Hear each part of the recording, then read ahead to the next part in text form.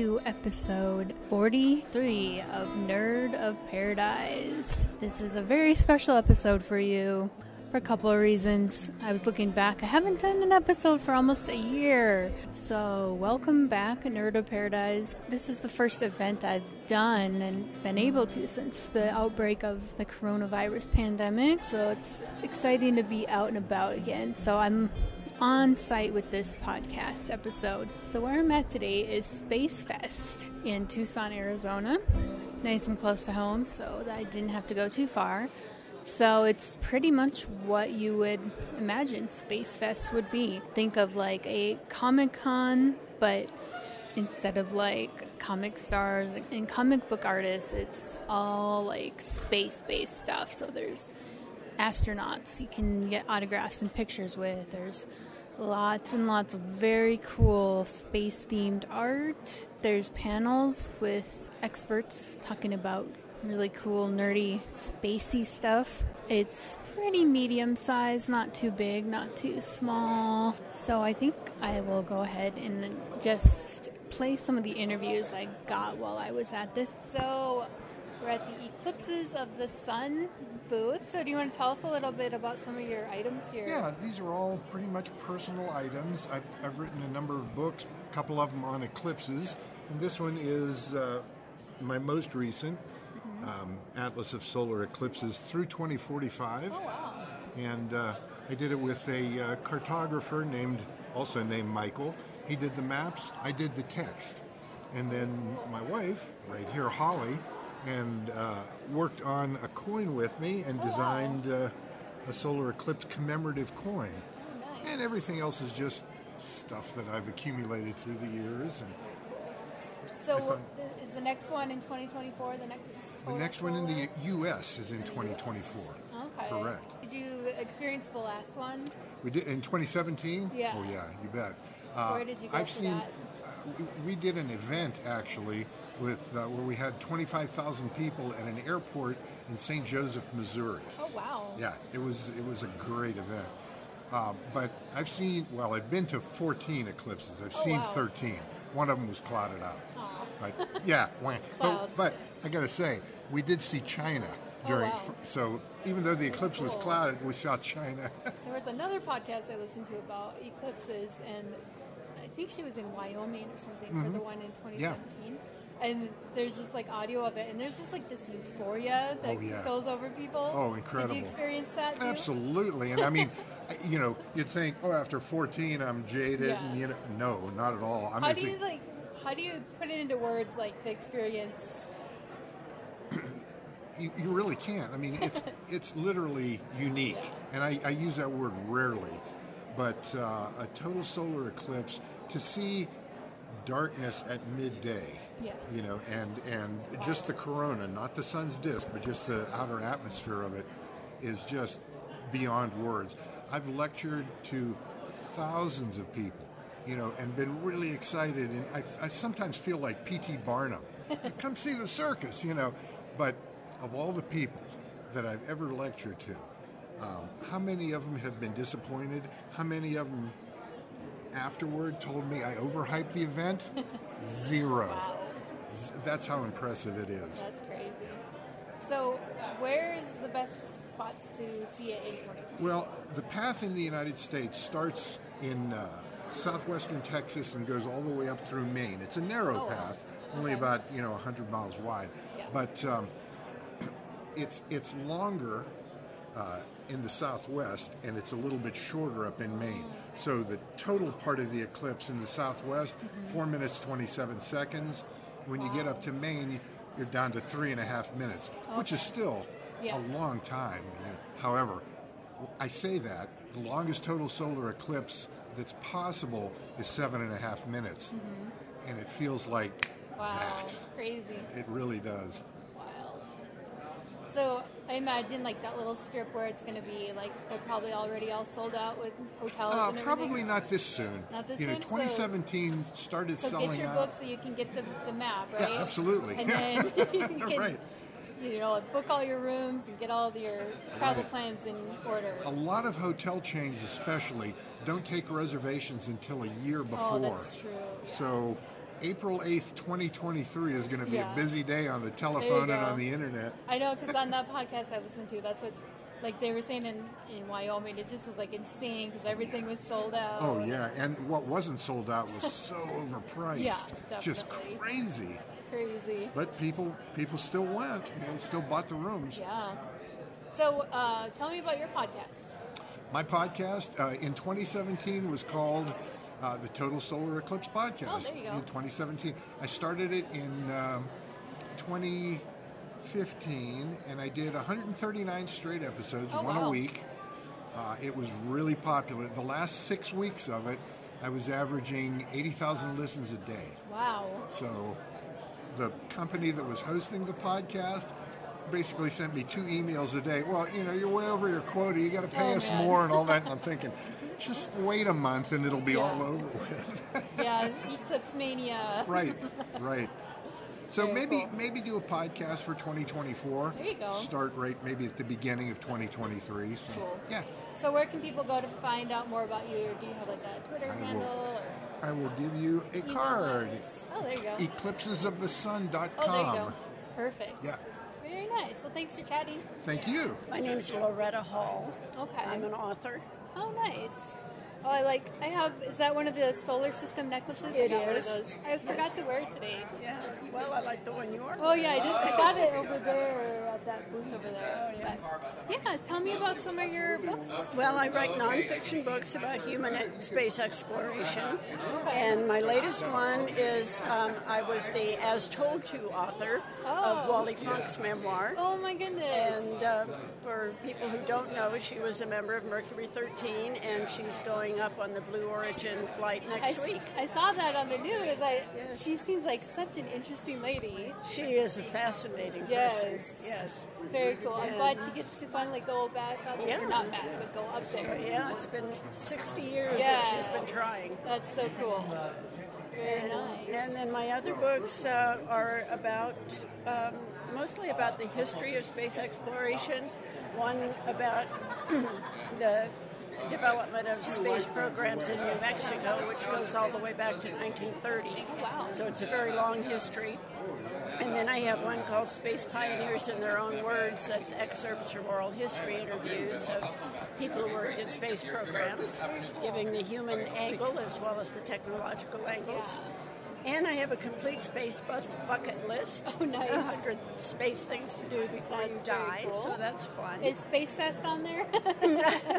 Well, going to various conferences is, to be Very honest, cool. I can't remember if Space Fest is on it, but Yeah. it probably is. This is the first year I've heard of Space Fest, so Well, I had heard of it for several years, but this is the first time I've come. So, yeah, very cool. So, I mean, it seems like in the news, like with the billionaires going up into the portion of space anyway, like, what do you think that's the future of space travel, is like with tourists, or what do you think? Well, about I think that will be one element of it. Certainly, there have been enough people to buy tickets or express interest in buying tickets that I think it'll be a viable sub-industry. Yeah. The real future, I think, is in more substantial efforts in orbital and beyond orbit. Yeah. You know. So where do you see space exploration in, say, like the next 10, 20 years? 10 or 20 years is probably going to just evolve gradually from what we see now. I think it'll take longer than that before we see a real quantum leap, if Yeah. you will. Like Star Trek style? Well, yeah, that'll take centuries. But, Yeah. but getting a base established on the moon, which I think is an important next step, would be probably 20 years from now, Okay. in my uneducated guess. Yeah. Interesting, yeah. That's cool. Yeah, it's an interesting field, and it'll be very cool to see, like, where everything takes us. Yeah, it's exciting. I grew up in the Mercury, Gemini, Apollo era, which Oh, wow. was very exciting. And now with the development of commercial space flight, it's feeling exciting again. Yeah. NASA has been doing good stuff with the space shuttle and the ISS, but it hasn't had quite the same aura of excitement. Right. Yeah, that's cool. Where can people go to find out more about you and your books? Well, my website is authorhall.com, A-U-T-H-O-R, hall.com, and my books are available on Amazon. Perfect. Awesome. Loretta Hall. Very cool. Well, thanks for chatting. Thank you. Appreciate it. Good one. All right. So I'm here with Susan, is it Nimu? Nimue. Here at Space Fest, and she's got a very interesting setup that caught my eye. So do you want to just tell us a little bit about your art here and your process and that kind of thing? Well, my concept, my interest is to reflect heaven on earth. So I use gemstones, semi-precious gemstones, to create feelings of space and to appreciate what we've got. Because a lot of the stones look like meteors or part of meteors, and so that's what I do. Yeah. Very neat. It's beautiful work. What are some of your favorite gemstones or semi-precious gemstones to work with? Well, let me tell you what my process is, because it's very different than, it isn't really a favorite at this moment, because my favorite can change. Gotcha. Is Fair enough. pink amethyst is my favorite right now. And nice. actually I sold the one that I had here. Oh. But my process is that I'm an energy person, so how I see myself is kind of a conduit that stones in my world have a frequency, a vibration about them, an energy about them, and that I muscle test everything. Okay. And so I have categories of art for me. So some are circles, some are framed, the stones are framed, some are, what I'm doing here are woven. Okay. And on copper, and I use copper in most of my pieces. And copper is a conduit of energy. So I muscle test to find out what is the project. Is it going to be a framed piece? Is it going to be a circle piece? And then I muscle test all the stones that I have and say what piece wants to be made right now. Because I look at it as there's somebody who needs that in their world, and it needs it in a combination that's for them. And I have an inventory, and so I muscle tested what are the ones that need to come to this show, because there are people at this show who need a specific one. Yeah. And that's how it happens. Okay, that's very interesting. So muscle test, similar dowsing, I douse it. Okay. Yeah. Interesting. So what are some of the different techniques? You kind of mentioned it earlier, but looks like wire wrapping maybe? Well, I wrap circles. I use wires, like chicken wire or whatever, because there needs to be something that you can attach a stone to. Gotcha. So for a frame, I use different types of regular wire, structure wire. Okay. For, say, this piece, it's on a canvas, and then cover the canvas, but I wire the stones through the canvas to attach them, because they have to, the canvas itself isn't strong enough. Gotcha. Because stones can be hefty. Right. So in this instance, this larger piece is on a canvas that has a board behind it to support the weight of the huge crystal. Gotcha. To support the melted, so there's melted copper that has been fired, so you get the hues of green and mauve and stuff from the copper, and then the stones, crystals, pearls, carnelian, amethysts are all wired onto that. That's cool. That's very neat. Where can people go to find out more about your work or to purchase your work online or anything like that? Well, I'm somewhat of a Luddite, so there is no website. However, I'm happy to give my email address, and you can contact me that way. Sure. So it's ITS dot earth dot magic at Gmail. So, President in Waiting and The Wonder of It All. Can you tell me about these movies? So The Wonder of It All is about the Moonwalkers, and we interviewed 7 of the 9 at the time that were living. But what I wanted to do was to give more of a personal approach to the guys that actually went, as opposed to the science of the technology. So more of a humanistic kind of look at them and show their personality. So that became a theatrical release that we did back in 2009. Cool. And then President in Waiting is on the Office of the Vice President, and I interviewed every living vice president and every president for this film. Okay. Is that about space or just like in general? No, that was about the Office of the Vice President. Oh, gotcha. Nothing pertaining to space. No. That's cool though. So, did you have any like revelations in either of these movies, like personally? Well, I think with The Wonder of It All, what was fascinating to me is that I work in Hollywood, right? So I deal with actors and people like that, and you're kind of used to a certain way of how they handle things. Yeah. But when you come out and you sit down in front of a guy that walked on the moon, and you realize, wait a minute, this is not an actor. This is a guy that actually did it. Yeah. And I give them so much credit, and it's just not a revelation from the film, but what always fascinates me is that we have these guys living right now, and yet people in general don't seem to care. Yeah. They're more interested in a Kardashian or the Britney Spears thing or whatever, but when these guys pass on, there goes all the knowledge, the information, but yet they're sitting right here and you can talk to them now. Yeah, that is so true. How about, what was it like talking to all the different presidents and vice presidents? Well, they were, it's nerve-wracking because you're dealing not only with the president or the vice president, but you're dealing with Secret Service, right? You're dealing with all their people. So once you get through all that and you're actually sitting down, you're just at least thrilled that you're sitting down at that point. Yeah. And then you find out once they start talking, they're just like, they're people, right? The aura kind of goes away because they're starting to tell good stories and you're talking with them, and they're just, they're fascinating. And I think what I was also attracted to, whether you want to say it a revelation or not, the fact that all these guys, whether they're on the left or the right, there is a respect amongst all these guys with themselves. And I love that because I think right now things are just so polarized. Yeah.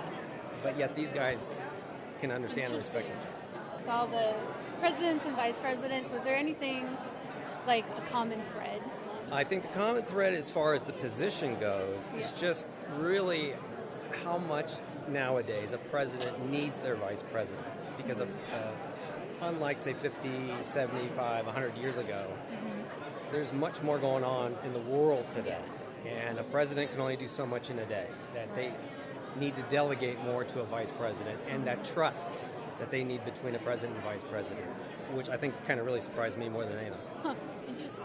And then how about the astronauts? Is there like a common thread that you noticed between all the astronauts? I think the common thread, obviously, they all wanted to fly. They wanted to go higher, faster, longer. So that started everybody in that same direction. But now they all get together, and you'll see they fight like brothers. But what I love is the bond they have, because if something in the public goes wrong, somebody goes after somebody or something's not right, they protect each other. And I again, it's something that I love. That's awesome. So do you have any works in the future that you can tell us about? Well, oddly, I was hired by Al Jazeera to make a short that will be on, I think, in the next month or two. Okay. But because it's Al Jazeera, we don't really get it here. After that, I'm trying to figure out what to do next, because as you could probably guess, I like the living people to interview. So once you what if you did like Elon Musk and like the next generation of like the billionaire? Yeah, I've thought about that. But it's very difficult to get a hold of that guy. I bet. There you go. Well, where can people go to find out more about you and your works? So we have a website called thewonderofitallfilm.com. Other than that, The Wonder of It All you could find through the website or it's streaming. President in Waiting was on CNN. and 41 over there was HBO. Oh, perfect.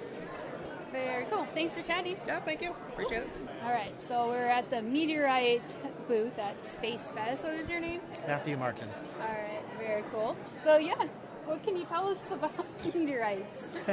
Well, unlike most rocks which you find on Earth, which are Earth-based in origin, meteorites are extraterrestrial in origin. They are rocks from other planetary bodies, whether it be from an asteroid, could be from the Moon, Mars, or beyond.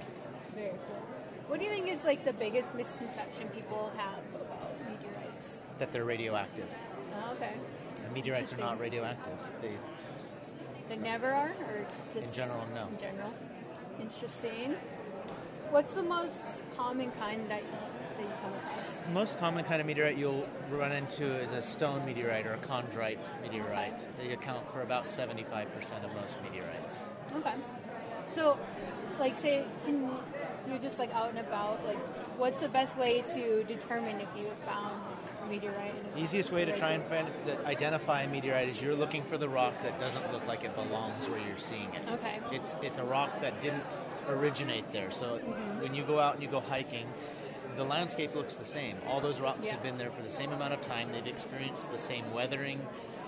Their whole lifetimes have been spent together there, so they've weathered the same way and they appear the same. But when you have a rock that's sitting there and looks abnormally different, that's when you want to take a moment to investigate it a bit, because why is it different? Did it originate there, or was it placed there, or did it fall there? Like a meteorite might have. So I noticed you have like lunar meteorites and then Martian meteorites. Yes. What are the biggest differences between these two? Essentially, the biggest difference would be their origins. Lunar meteorites obviously originate from the moon, and you see, if you look up at night at the moon, you see it's covered in craters, and those are impacts from asteroids, small asteroids hitting it. And if they hit it with enough force, they can eject material that can, at enough velocity, to escape lunar gravity. And the same thing can occur on Mars. And those rocks escape lunar gravity, Martian gravity, and if their trajectory puts them on just the right path, they get captured by Earth's gravity and fall down to Earth, and if we're lucky, fall on land and don't fall in an ocean and get found. But they're actually harder to find because unlike many meteorites which have an abundance of iron in them and nickel and metal and can be detected with a metal detector, lunar and Martian meteorites have virtually no metal in them, and you cannot use a metal detector to find them. So they're a lot harder to find. Yeah. So how do you go about finding them then? They're usually, as we mentioned earlier, it's a rock that looks out of place. So oftentimes rock hounds or people will collect them just because they look neat.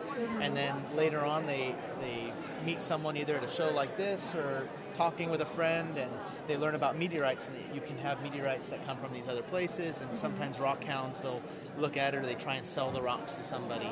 And someone with a trained eye will recognize that it's probably a meteorite. It has meteoritic characteristics. And then you have to have it sent off to a lab or a university and analyzed to prove it. So is it possible, like, for a meteorite to, like, break off from, like, Mars or whatever and then to hit the moon and then just to have, like, multiple variations within it? Or is that not I'm not sure if I follow the question just so, right. like, is it possible for a meteorite, if it broke off from, like, say first, like, Mars, and then, like, it went wherever, and, like, then it landed on the moon, and then part of that broke off? So, like, if there would be a rock with, like, multiple origin sources? That would be a very, very unlikely event. What you can have is multiple types of stone from the same parent body. And so you can have 3 different types of rock that all originated on the same asteroid from the same collision, but they were dug up, they were ejected from different depths because the collision was violent. Gotcha. And you can have they can all coalesce. I have a slice here that has different material. And when the scientists analyze this in theory could have been classified as 3 different meteorites because there's 3 different types of rocks amalgamized within this one piece. Very cool. And so this is called a genomic breccia, and it's an amalgamation of multiple rocks from the same location but at different depths of the parent body. What inspired you to get into this field? I started collecting them as a teenager.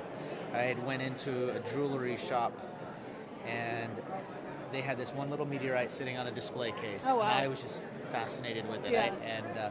At the time, I couldn't afford it, but my parents were in the room and heard it. And apparently they had bought it and given it to me for my birthday the following year. Oh, and wow. that sparked my hobby Wow. 25 years now. Did they even realize what they had started? No, and in fact, my father ended up becoming a big collector too Oh, as a nice. result Oh, yeah, I of it. think So I it talked to him earlier. became a family hobby. That's cool. Very nice. Where can people go to find out more about you and meteorites? They can visit our website, naturalhistorylab.com. So there's a really interesting booth here at Space Fest with some actual astronaut replicas, it looks like. Well, it's actual spacesuits. Actual spacesuits. Well, this is an actual spacesuit that is the current spacesuit they use on board the space station. So if you're an astronaut on the International Space Station and you want to do a spacewalk, you would get into this suit. And I like to tell people, think of it as a miniature spaceship because it provides all the life support you need. So when you're going outside for a spacewalk for 6 to 8 hours to, let's say, do maintenance on the space station, repair work, you would do it in this suit right here. So this is current style suit. Now to the left of that is we have a replica. That is a replica built by Ryan Nagata, who's he does costume work for Hollywood, and he's just a real good costume maker. But his interest is spacesuits, so he spent a lot of time researching the Apollo spacesuit, and that's the replica of the Apollo spacesuit that we built. So I represent ILC Dover, the company that won the contest for the Apollo suits back in 1962. So we've had the spacesuit contract since that time, and we're doing the International Space Station suits. We did the shuttle suits, which is really what evolved into this International Space Station suit. But we're looking ahead, too. We have a rendering here of what the next generation spacesuit. Yeah, okay. So I don't want to take the thunder from you. No. But so the next suit is called Astro. It's just a name we've given it. We've funded our own money to develop this suit, and the idea is to have a next generation suit to either replace the current suit for work on board the space station, or thinking ahead, it would be nice to have a suit to go back to the moon or go to Mars with, and this would be this kind of a suit. So it has great mobility, uses state-of-the-art materials, easy sizing adjustments on orbit or on mission. So that's more state-of-the-art. We also have a replica here and a rendering of what we call our SOL suit, S-O-L. And that suit would be used by any commercial company that would like to launch into orbit. And it's what we call a launch entry suit or intravehicular suit, where you only use this suit to go up, and if you were to, let's say, lose pressure on board your capsule, this suit would inflate and get you back down safely. So that's an intravehicular suit as opposed to the extravehicular suits, which are used to go out on orbit. So, recently, there's a lot in the news about the billionaires going into quote unquote space. Yep. What kind of suits are they wearing? Well, so SpaceX has their own intravehicular suit. They decided to build their own, but it's not a huge challenge to build an intravehicular suit. You just need a suit to give you some pressure to get you back down, which may be within minutes. So, and then you're good. It's not going to. So it's just a temporary suit. So I sometimes don't even call it a space suit. It's a pressure suit. It's a ride-along suit. It doesn't really do much. The big challenge is the extravehicular suits, and there's no one out there right now looking at. Perhaps one day, because I'd say in the private sector, Elon Musk and SpaceX are further ahead than anybody else. It could be that one day Elon Musk and his group at SpaceX might need an extravehicular suit. Now the question would be, do they want to invest that kind of money and effort into devising their own extravehicular suit? And that's a life-death situation there, because you've got to have a suit that's really going to hold up to the rigors of space. And we would like to be the supplier of the suit, because we have that many years, 60 plus years of experience designing spacesuits, pressure suits, and so this Astro suit might fit the bill. But short term, Boeing, we're building a launch and entry style suit for their spacecraft, and any of these private sectors that would like a intravehicular suit, we would like to be able to provide the SOL suit for that. Yeah.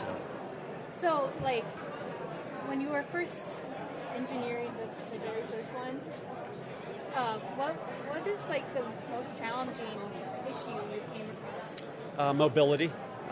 When a suit's pressurized, it has a lot of air pressure inside, so to work with your hands and to, the first true working spacesuits were the Apollo suits. The Gemini Mercury suits were kind of like the intravehicular suits, although Ed White, was the first to go out in a Gemini suit. the mobility was very limited. So the challenge of building a spacesuit is to have it pressurized and yet provide the mobility you need, the flexibility, and make you feel comfortable while you're working in it. And so I'd say that was the biggest challenge. The next biggest challenge are gloves, because your hands, if you think about it, if you're going to take a human to go out and do anything, you're going to work with tools, you're going to work with your hands.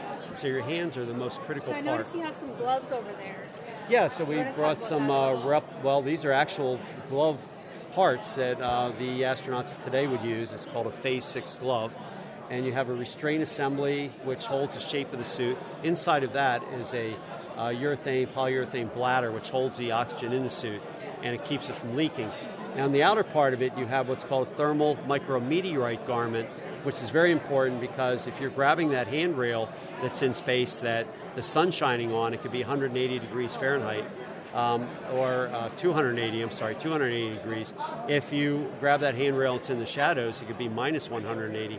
So you have very high and very low temperatures. So it has a silicone coating on it that allows for you to grab the handrails and do the things you have to do to work with it.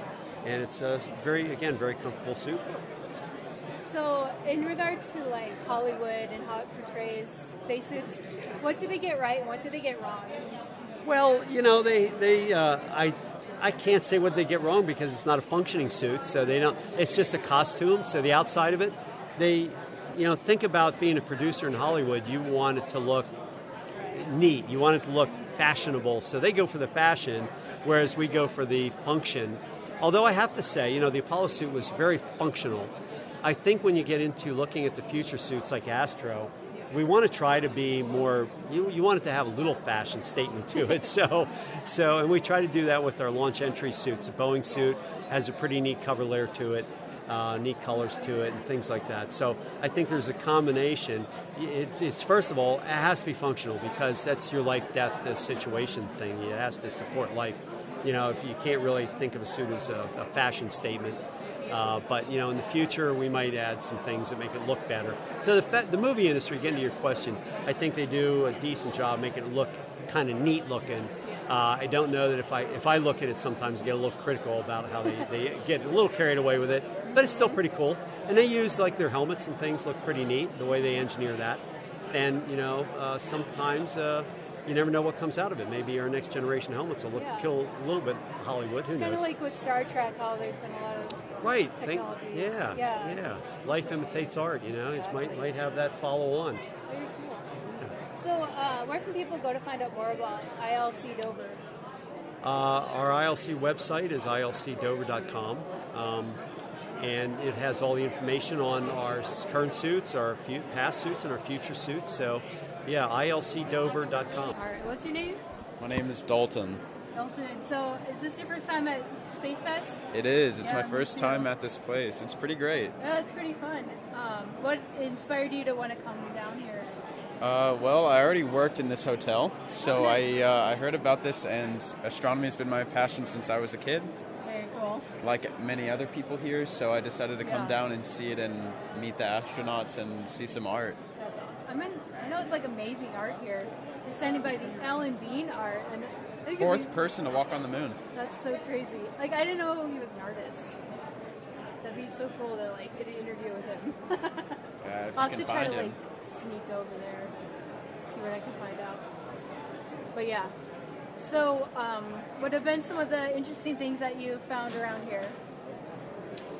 This guy over here is selling really, really beautiful glass work. Oh wait, when you walk in? Yeah. Yeah. He's selling some really amazing pieces. Probably the coolest art, but it's so small and such Yeah. a high price. Oh, it's expensive though. That's a bummer. That's cool. Have you seen any interesting panels or anything? Yeah, yesterday we had a orbital assembly Nice.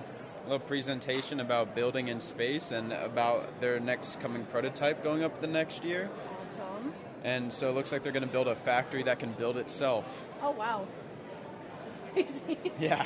That's cool. I know there was one just a little bit ago about caves and stuff on the moon and Mars, and then there was, I don't remember what was the other one there too. I only caught the end of it, but it sounded like she had been to the South Pole or something. But yeah, there's so many interesting people people here. It's crazy. Yeah, it is a really small fest, but Yeah. a lot of big names. Yeah, definitely. Have you gotten any autographs or anything like that? I have. I've gotten one from Cunningham. Nice. Clay. He was on the space shuttle for Cool. 3 missions. I've also got an Apollo 7 astronaut from Cool. Walt Cunningham. And I'm hoping I can go finesse my way over to get a free autograph from the Moonwalker. What's your advice for getting free autographs? Don't bring up the autograph until the end. Okay, just like, Make conversation. and then, do they like offer it, or do you like No. have a pen handy, or like? No, this guy was just really kind. Oh, So that's cool. Well, I'll have to try to get over there. Are they back yet? yeah, they are. They had a lunch or something. I think they were like all gone for a while. Yeah, Clayton Anderson's interesting fella. Okay. Any other tips? Not really. No. Okay. Well, cool. Yeah, thank you. Yeah, thanks for chatting with us. Okay, so I'm here with Tom Jones. How's it going? Fine. Good to be at Space Fest. Yes, it's very fun. Everybody should be at Space Fest. I know. This is my first time here, so it's exciting. And it's exciting for me just to get out of the house and, after the pandemic and everything. Yes. So, what caught my eye when I walked by here, skywalking, so I asked Tom if he was a Star Wars fan. Just like some conversation. So, tell us, are you a Star Wars? Tell us about being a Star Wars fan. Star Wars came out in 1977, and I was a student pilot.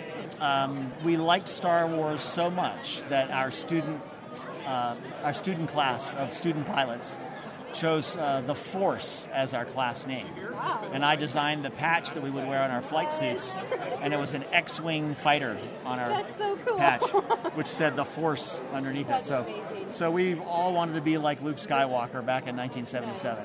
And then, of course, I saw all the movies as they came out.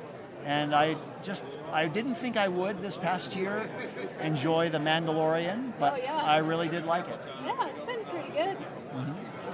So, what inspired you to get into this field? Obviously, it was pre-Star Wars, but did other sci-fi things inspire you, like Star Trek? I was growing up in the space race in the 1960s, so the astronauts were my heroes, the Mercury and Gemini and Apollo astronauts. Then, in addition to that, the rockets for the Gemini program, they were called Titan boosters. They were being built in my hometown of Baltimore. And as a Cub Scout, I got to see the rockets being built in the factory, and I thought that would be so cool to ride that rocket. And then the third thing was the movie 2001: A Space Odyssey, which came out in 1968. I was 13 years old, and I just wanted to be a part of that future. Yeah. And so that motivated me towards how do I become an astronaut someday. And so I thought I would become a test pilot and get picked as an astronaut. That's not quite the way it worked out, but I did become a scientist instead. How did it work out? I was an Air Force pilot, but I thought that I would be more interested in science than test flying. And I thought that would increase my chances of getting into NASA someday. So I came to Arizona and I got a degree at the University of Arizona here in planetary science. And so then I started applying to NASA, and I got rejected twice. So the lesson there is don't give up. And I just got my credentials a little bit more improved every year, and on the third time I was able to get hired. Mm-hmm. So I'm just noticing now, like on your science, the patches. So those are each mission, right? Yes. So tell us about your missions. I had 4 flights on a shuttle. The first 3 were science or research missions. And the shuttle was carrying the experiments into space, and we, the astronauts, would operate the experiments. And on my 4th flight, it was different because we were carrying up to the space station a science laboratory. Oh, wow. But we weren't going to be doing experiments in it, we were installing the laboratory. Wow. So we delivered the U.S. Destiny laboratory up to the space station on my last trip. So all of them were different, and they were all very challenging and interesting, too. Cool. And so you might have noticed that the designs are colorful and different shapes. Yeah, those are really Each astronaut crew designs their own patch. Nice. That's cool. How was that design process? What is that like? 4 or 5 of us would sit around the table. We'd toss out ideas, themes. We'd make some sketches over at night at home, and we'd bring them back to the crew and show them. and we would come to a consensus on what we wanted in terms of the theme of the patch, and then we might work with a NASA graphic designer to develop the actual design. How do you decide whose name goes first? That's a touchy subject because traditionally in NASA, the pilots, the commander and the pilot of the shuttle, would have their names at the top of the patch. And then the rest of the mission specialists, scientists like me, would have our names arranged. But I think that's actually a tradition that should change. I think all the astronauts, have equal talents, and I don't think that the pilot is more important than the mission specialist. So I would do them alphabetically myself. Interesting. So your book, Skywalking. Do you have any interesting tidbits that you can tell us about your book? Skywalking puts you inside the space shuttle and inside the space suit for those 3 spacewalks I did building the space station. So if you really want to know what the astronaut is experiencing from a human perspective, that's what Skywalking is about. It's an astronaut's memoir, but not so much technical as human and the spiritual side of spaceflight. So is it just available like on Amazon or yes, it is. Place you can go? Any online bookseller can get it for you. Skywalking by Tom Jones. Yep, and check it out. My website can tell you more about the book. It's at astronauttomjones.com. Astronauttomjones.com. Do you ever get confused with the other Tom Jones? Well, sometimes we always have a humorous moment when somebody brings Tom Jones the singer up, but as I've gotten older, fewer young people know who Tom Jones is. I'm probably one of the last ones that knows. Check out the movie Mars Attacks. Okay. Because Tom Jones is in it. There you go. Perfect. Awesome. Well, thanks for chatting. All right, so I'm here with Nicole Stott. How's it going? Great. We're at Space Fest. How could it not be anything but great? It's amazing. Right? This is my first time, and I'm having a really? great It's time. your first time? Yes. All right, well, enjoy. So my podcast is Nerd of Paradise, by the way. Okay. But yeah, your artwork really caught my eye, and so I just think that's so cool because you're an astronaut and you're an artist. So like in regards to like STEM, what kind of information would you suggest for especially young girls who are interested in getting into STEM? Well, I think regardless of what you're interested in getting into, it should all be based on what you're really curious about, what you enjoy. You've probably heard that before. Really pay attention to those things. I think nice opportunities open up when you're excited about what you're doing. And I personally think I love the whole idea of STEM, but I'd rather have the A in there too with the art, because I'd like to see people thinking about using their whole brain. Finding the best solutions to the problems by considering it from all angles. And sometimes that's a more creative, artistic way of appreciating something. Cool. So there's a lot of left brain, right brain activity, I'm sure. Do you find that, that they work together? Yeah, I think that they absolutely work, and then they should work together. We should, not just naturally, but we should be pushing to bring that out. I know you mentioned being an astronaut and an artist, and I think the reality is that if you just picked all the astronauts, most of us in one way or another have some kind of creative outlet as well, whether it's writing or photography or working on cars even. Dan Bursch, right across the aisle from us, those baskets you see in front of him, he's weaved those baskets and done the sculpting and woodwork that goes along with them. He wrote that beautiful children's book, and with his wife they've done the art. We have musical instruments on the space station. I painted watercolors in space. I think Dan actually weaved a basket in space. My friend Karen sewed. It's poetry written, so it's I think it's part of bringing out the best of us by paying attention to both. So, can you tell me more about the exploration spacesuit? Yeah, so we, when I retired from NASA, I was wanting, I had done this painting in space, and I wanted to use art to share the story of having been in space. And I was introduced to some people. We ended up doing these art spacesuits with kids in pediatric cancer centers and refugee centers and stuff. And we've gotten to the point now where with our new suit Beyond that is under construction right now, we have a piece of artwork from at least one child in every country on the planet. Wow. And some of these suits have flown to space. That's so cool. The Unity suit, the Courage suit, the Victory, and there's actually a suit named Dreamer that's on station right now. Awesome. And Exploration, the Exploration suit that you're seeing here. Oh, wow. I actually brought the real suit to nice. Space Fest 2 years ago now, I wow. guess. And we'll bring Beyond That's next cool. year.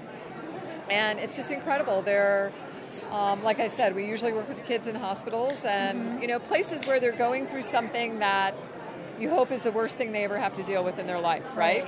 And somehow, space is just, it's an inspirational thing no matter where you are, right? And then talking about space gets everyone thinking about their future, right? Yeah. So these kids are thinking about their future, they're transcending that experience, and then they see their individual pieces of artwork come together in something really beautiful. That's amazing. Yeah. So the piece of art there is kind of like art imitating life.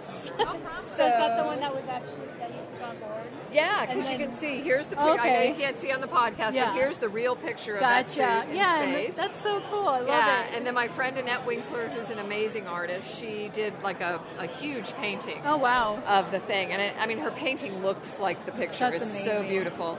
And then she made like 100 of the smaller ones to sell for the... So the kids each do like a little one and then they're all sewed? Yep, so each of these is a little square. Okay. Gary here in this picture, he's actually an ILC Dover. The people that make our real spacesuits volunteer with us to sew these suits together. Nice. And this man is the most talented Very awesome. craftsperson, honestly. And so he's putting all the That's so cool. art together for Love the that.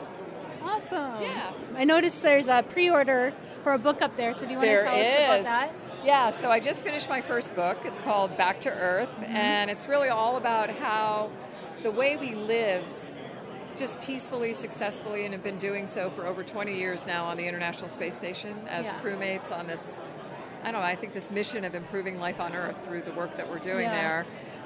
Just the best example for how we should be living like crewmates here on Spaceship Earth. Very cool. So that's what that is. Pre-order now. Yes. And it'll be out on October 12th.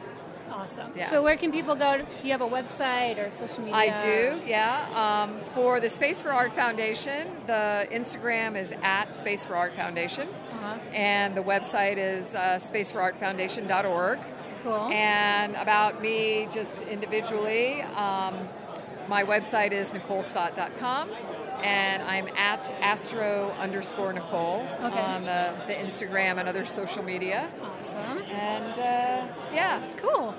Thank you. Thank you for taking the time to chat. Yeah, absolutely. Have a good rest of your con. Thank you. So I'm here at the Anna Fisher booth. So first mom in space. Let's start off with that. How does that feel? Oh, well, I didn't plan to be the first mom in space. That just kind of happened. I just wanted to go into space, and I was assigned to my flight 2 weeks before I delivered Christian, so I was a new mom training for my first flight, and it just all happened. As my daughter said, I owe it all to her. Oh, wow.